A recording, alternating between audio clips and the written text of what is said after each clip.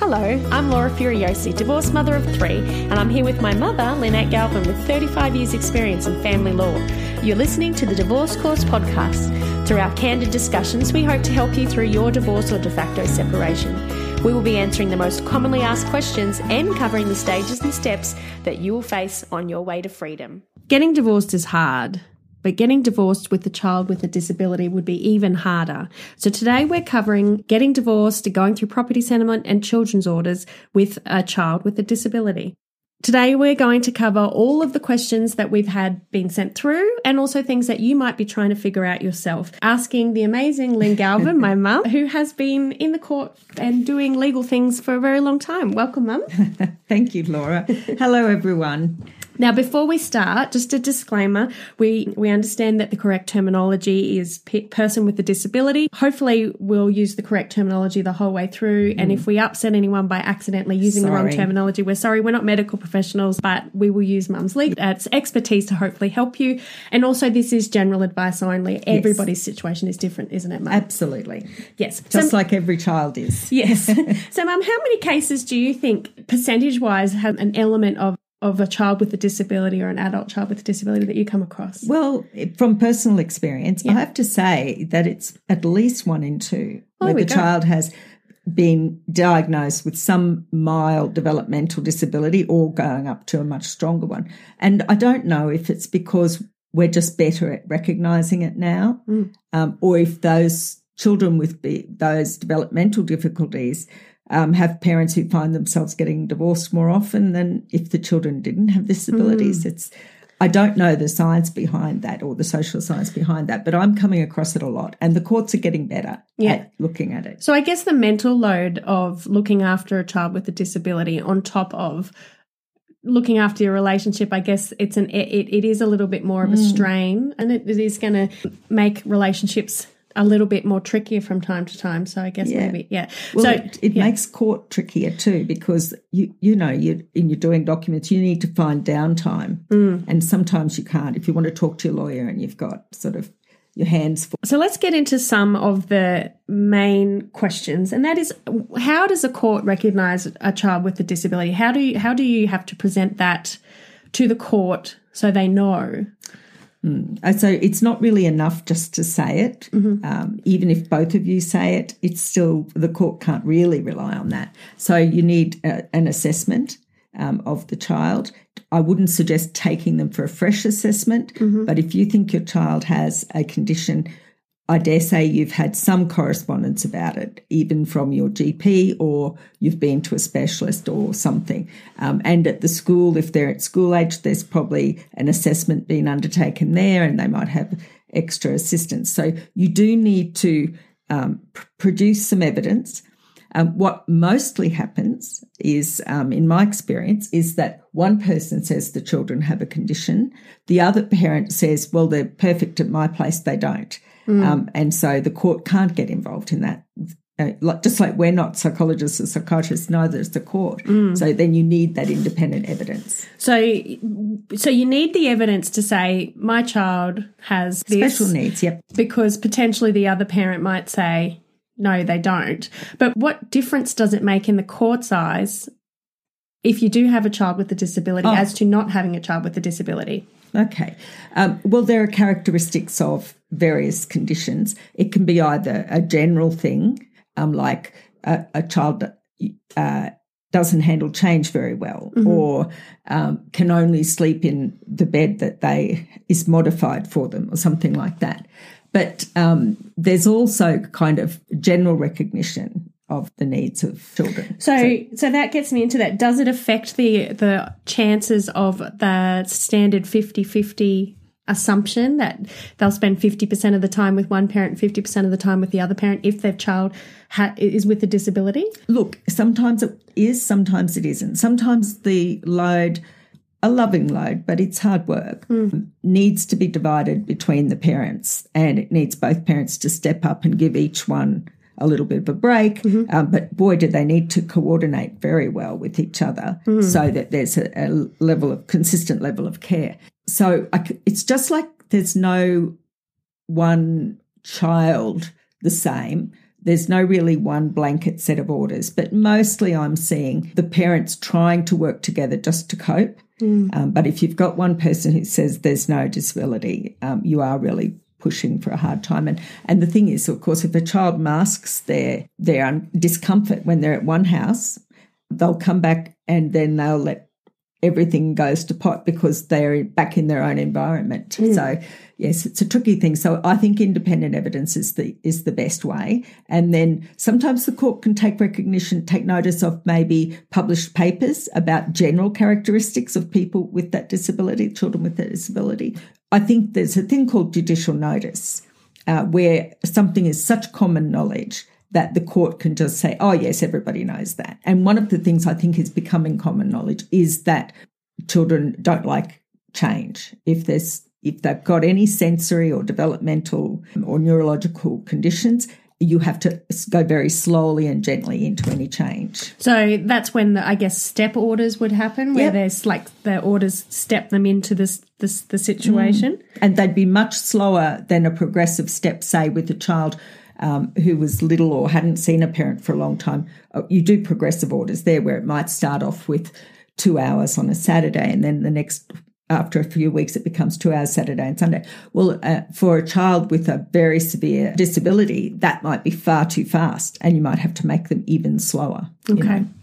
All right. What happens when you said the other parent potentially could be saying they don't have a disability? What happens then? Is that something that the court takes into consideration if you prove that they do, but the other parent isn't looking after that side of things? Well, remembering that the courts the main imprimatur for the court, the main ambition of the court is the best interests of the child. If you have demonstrated by use of third-party proof, reports, that a child has a disability and you have another parent who's in denial about that, particularly if there's medication to be provided or therapy to be provided, then the court is going to err on the side of leaving the child with the parent who gets it. Really, basically, if the other side doesn't get it, well, they would try and make orders, I guess, that would still allow a child to have a relationship with the other parent, but not to the child's detriment, so that they don't miss any of their therapy, so that they're not in an environment that's not conducive to their development and best interests. Well, that's good news for anyone who's out there who potentially has that situation going on. If you do end up in court, that's, you will be looked at. There are a lot of people, though, and we had people who've written in who haven't left the situation. They haven't left the home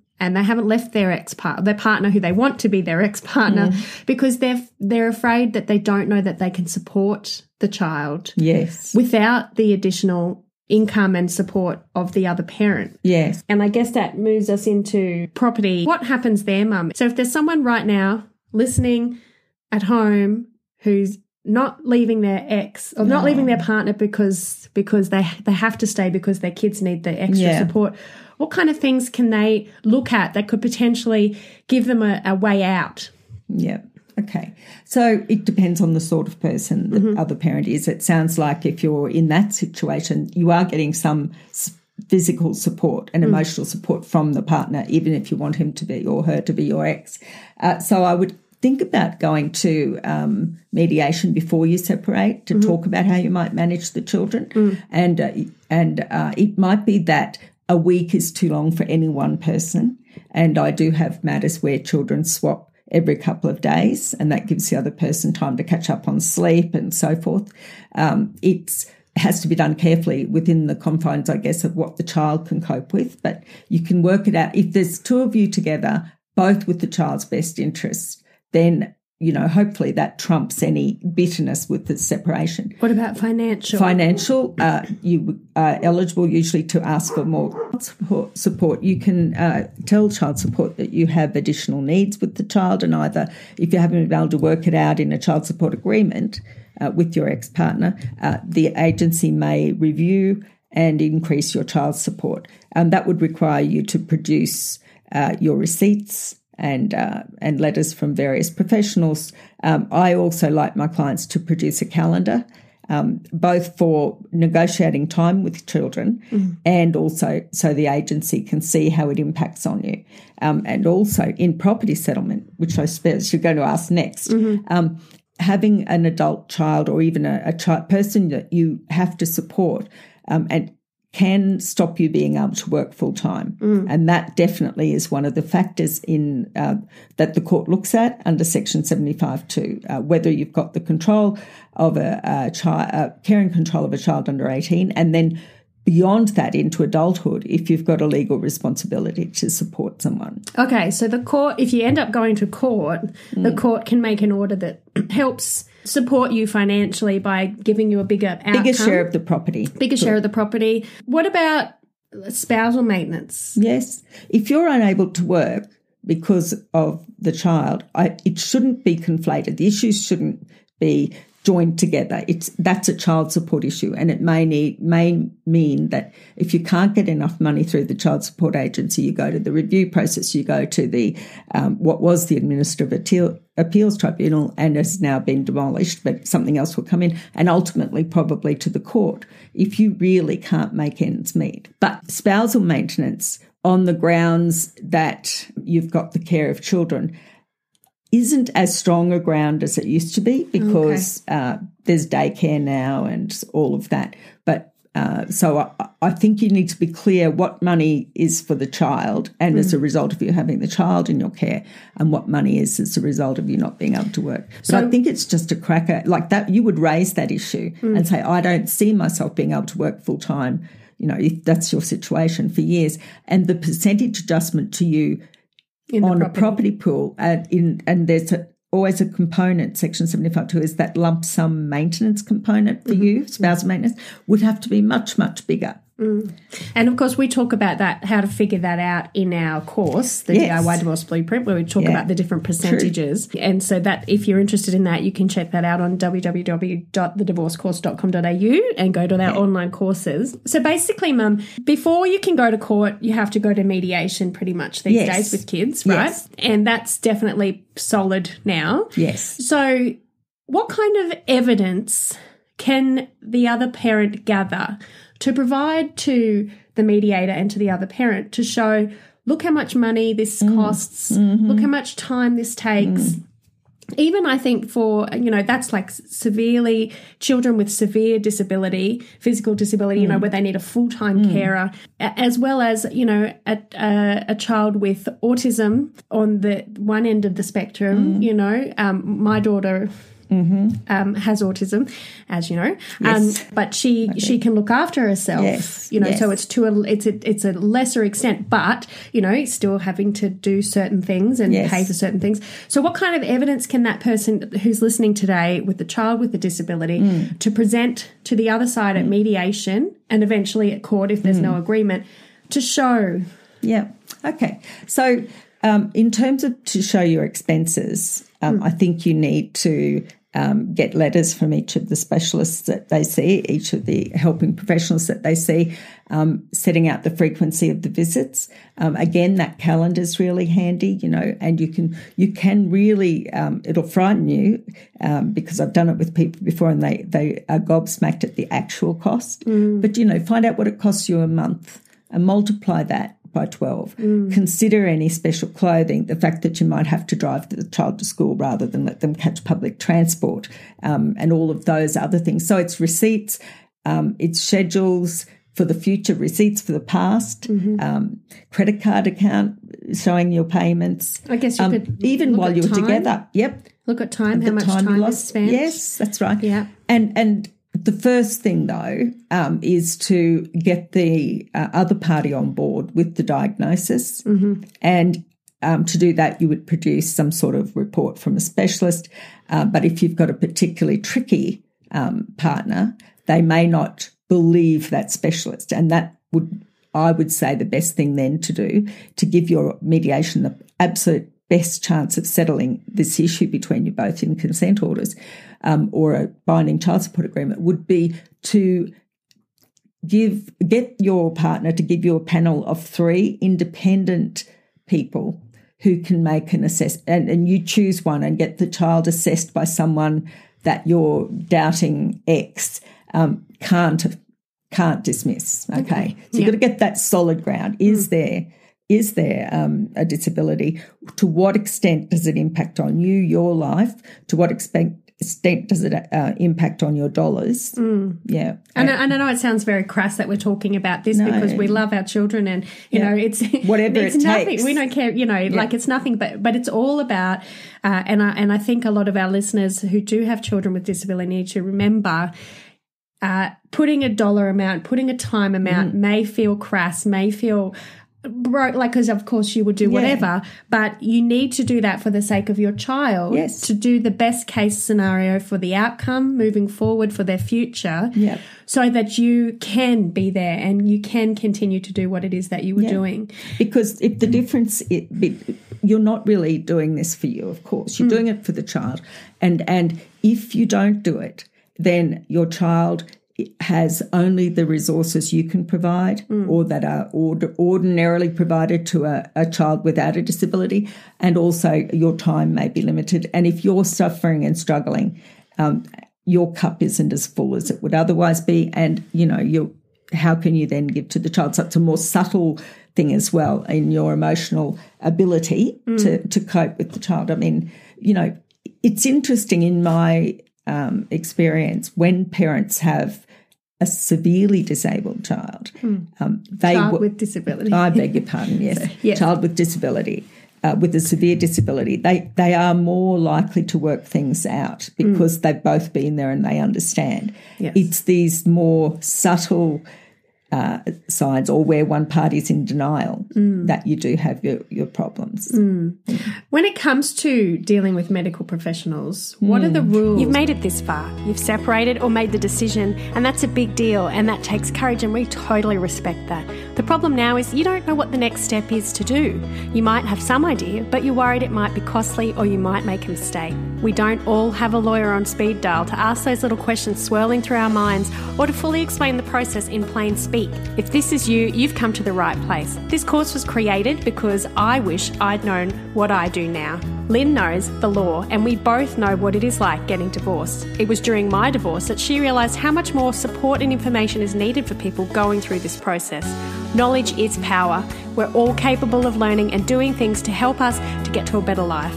Mum and I want to give this knowledge and know-how to you and save you money while we're at it. Empower, educate and equip yourself with the legal know-how and the tools you need to get your divorce, property settlement and children's matters finally settled. Work through the course at your own pace without feeling confused, lost, scared or overwhelmed with family law legal jargon and processes. If you're ready, join us at www.thedivorcecourse.com.au and click on Find Out More about the DIY Divorce Blueprint. When it comes to dealing with medical professionals, what are the rules? It's, you mean in terms of parental responsibility? Yeah, well, are you allowed to go to see a doctor without the permission of the other parent? All right. Like, are you allowed to get a diagnosis? So there are three sorts of parental responsibility. The one that you have before you leave and before there are any court orders is called joint parental responsibility. And each of you can do anything on your own for the child without informing the other, just like if you were in a happy relationship and still together and little Mary needed to go to the doctor, whoever was off that day would probably take Mary to the doctor. Yeah. That's your normal, that's how everyone is until the court interferes with that by making a different order. And the court most frequently makes an order for what they call equal shared parental responsibility. Okay.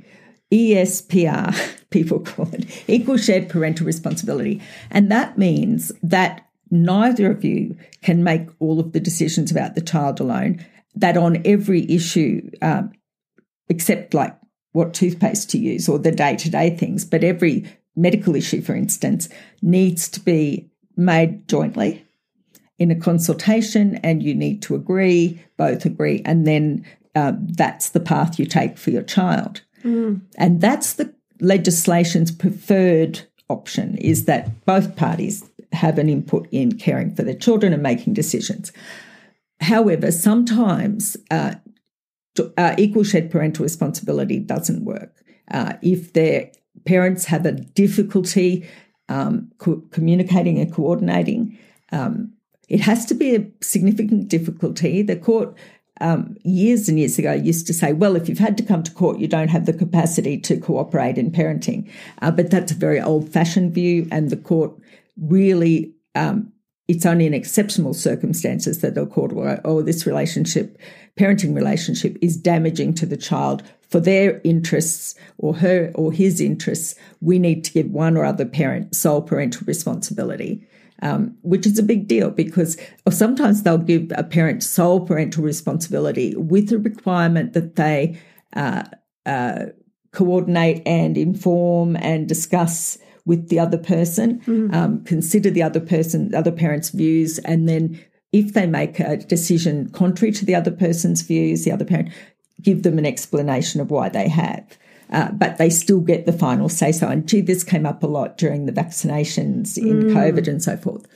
And then the final sort, which our listeners should know, I need you to know, it's very rare, is sole parental responsibility, where the court gives all of the power, so to speak, over the child to one parent, and the other parent only has responsibility for the child during the time that they are in their care, and then only for day-to-day things like what are they having for breakfast and are we going to go to the beach today, that sort of thing.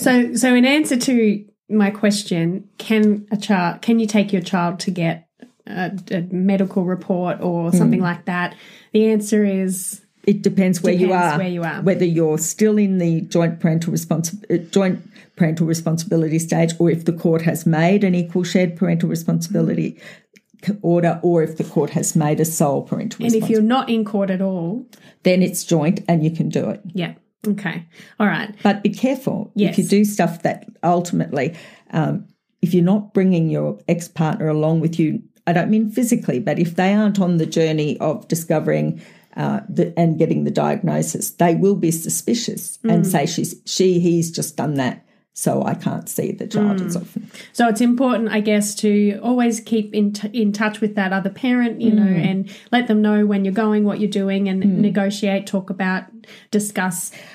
Look, and then we have talked about in other episodes, if you want to listen, about coercive control and other situations where some of our listeners who have written in about this particular topic have been stuck.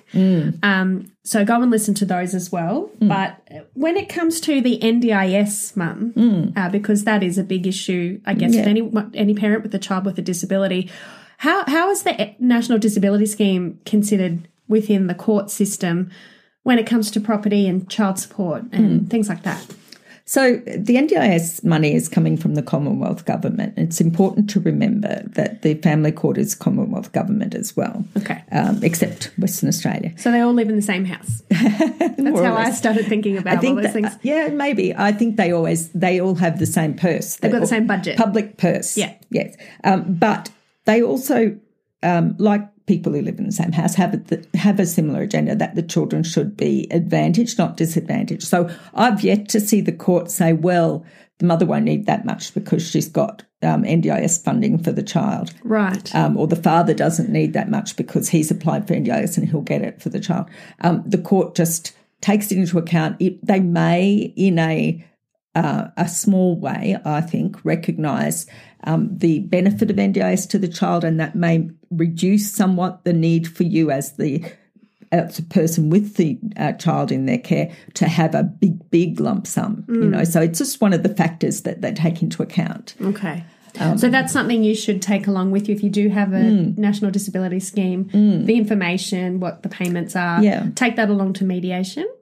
Yes, I think so. I think I've seen the courts, people do it, right? They do the NDIS in the court and they say, oh, she won't need it or he won't need it. They've got NDIS. The court just kind of glosses over that. In my experience, I've not seen a decision that is different because there's NDIS available or not. So do they split the NDIS up payments between them, or is it just whoever's taking the child to do the thing that just pays for it. My understanding is there will be a pool of money available for the child. Yes. I think the parties really need to agree what things the child does, and then you submit the account. That's my very poor understanding of it. And so you need to tell them everything about how the arrangement is, and you both need to be on board with the processes. Wow. Okay. It's tricky. And yes. Can I just mention one other thing with NDIS? Yes. I understand that you can't apply for it after the age of 65, but I have had cases where the parents are eligible for NDIS through some disability and that also really isn't getting much airtime as far as I can see in the courts with she doesn't need much because they've got NDIS funding. Oh, okay. But, of course, the court does make adjustments in property settlement if a person can't work. Yes. So, it's all... And look, and we definitely need to do an episode on parents with disability. Yes. And how that affects orders in the court system, but that's a whole nother kettle of fish. It is. That we will touch on at a later date. Adult children with disability, how that may affect the outcome of your property case as well. How the court recognises it. Basically, you just have to say, here's some proof. This is what I say, and here's the proof. And that's what it always comes down to. It's always that. But I think it's important to point out to anybody who is listening, who hasn't gone through the stages yet of separating or is going through the stages, going to court is a long, drawn-out process. It's not supposed to be, and maybe the new changes will make it that way. I'm a little bit hopeful. Mum is hopeful. But you have a chance in the beginning, before you go to court, to do that mediation and to negotiate your little butts off. Yeah. For the betterment of everybody, to not end up in the court system. And if you have a child with a disability, you're not only going through an emotional turmoil of breaking up, but you're also still having to keep it together more so than maybe other parents. And the children will also be acting out usually and going through a trauma of their own. Yes. So it's superhuman time.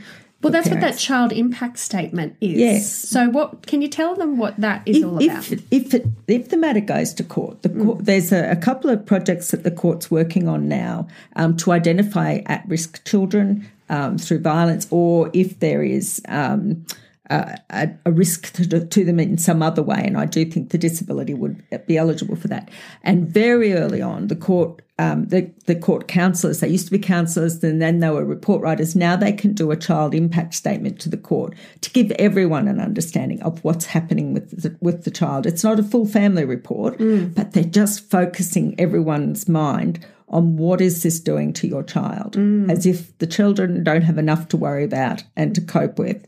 What are you doing to your child? And it's hoped that those early refocusing of everyone's views, and also, can I say, I really applaud the introduction for rules that don't allow an affidavit unless you're asking interim orders, because those affidavits, once it's in writing, once it's signed, once it's given to the other side, really damages the relationship between the parties, and they really can't work well. And years ago, there was no requirement for an affidavit, and there were a lot of things unsaid, but, a lot of things that probably didn't need to be said. Yeah. And so we were able to, I think we sorted more things out. But once that's written and line in the sand, then people feel they've got to respond. So I think the court is working pretty hard with its pre-action procedures, compulsory mediation, and the intervention of that child impact statement person. And they get involved in the court mediations as well. It's really just to try and keep you out of court. But I guess... Or settle early. And again, as we've always said, Mum, if you've always said, there's always, you end up in court mostly because one person's unreasonable.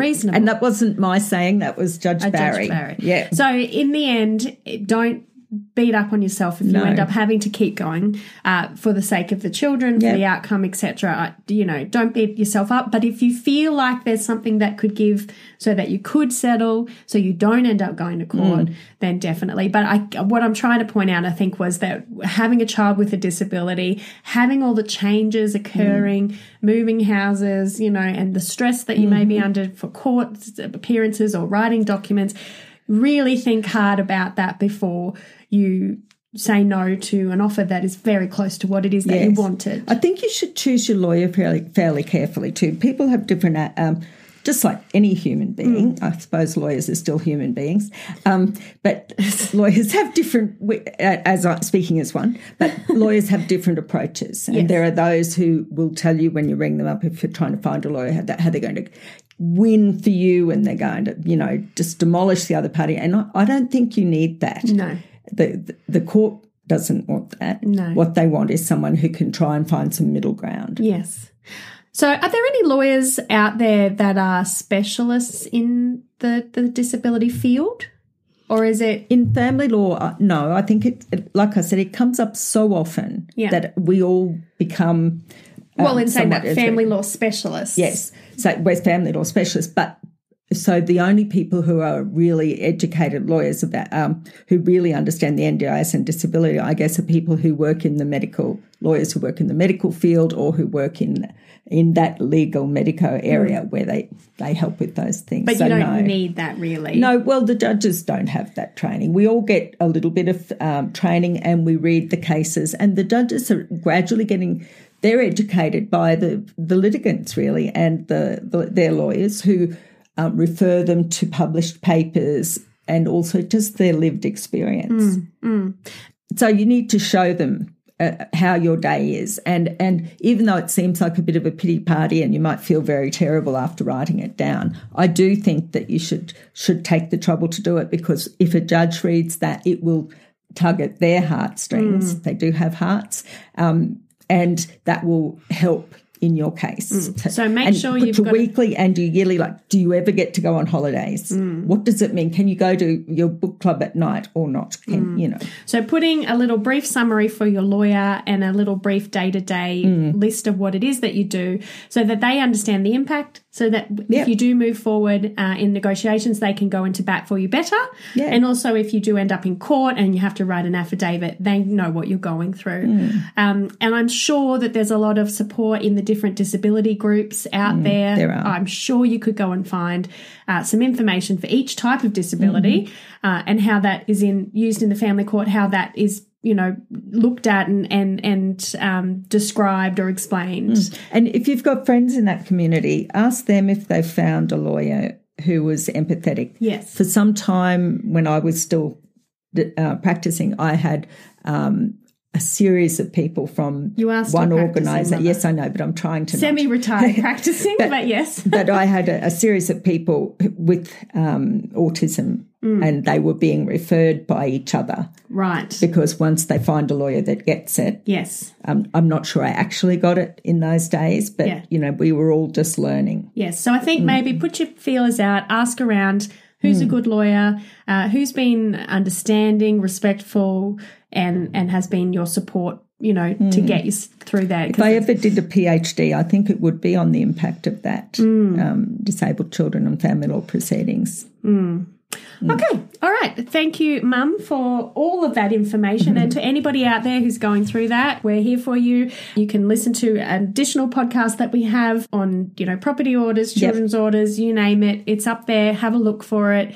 And of course, in the future, if you've got any other topic ideas, send us a thing. And we are going to be doing a webinar very soon, Mum. We are. Yes. So if you'd like to come along to the webinar, go to www.thedivorcecourse.com.au and click on webinar. And then you can grab your seat, and we will see you there. And you can, at the end of the webinar, there's a Q&A where you can ask Mum your questions. So if you've got any questions from today's episode, you can come along to that as well. All right. Thanks, Mum. Thank you, Laura. Bye, everyone. Bye. If you found this podcast helpful, we'd love it if you could rate, review and subscribe. By doing so, you are spreading the word to help someone else just like you. Lynn would like to remind you that this podcast is general advice only, and you should always get legal advice in relation to your particular situation. And remember that the Australian laws may have changed since recording.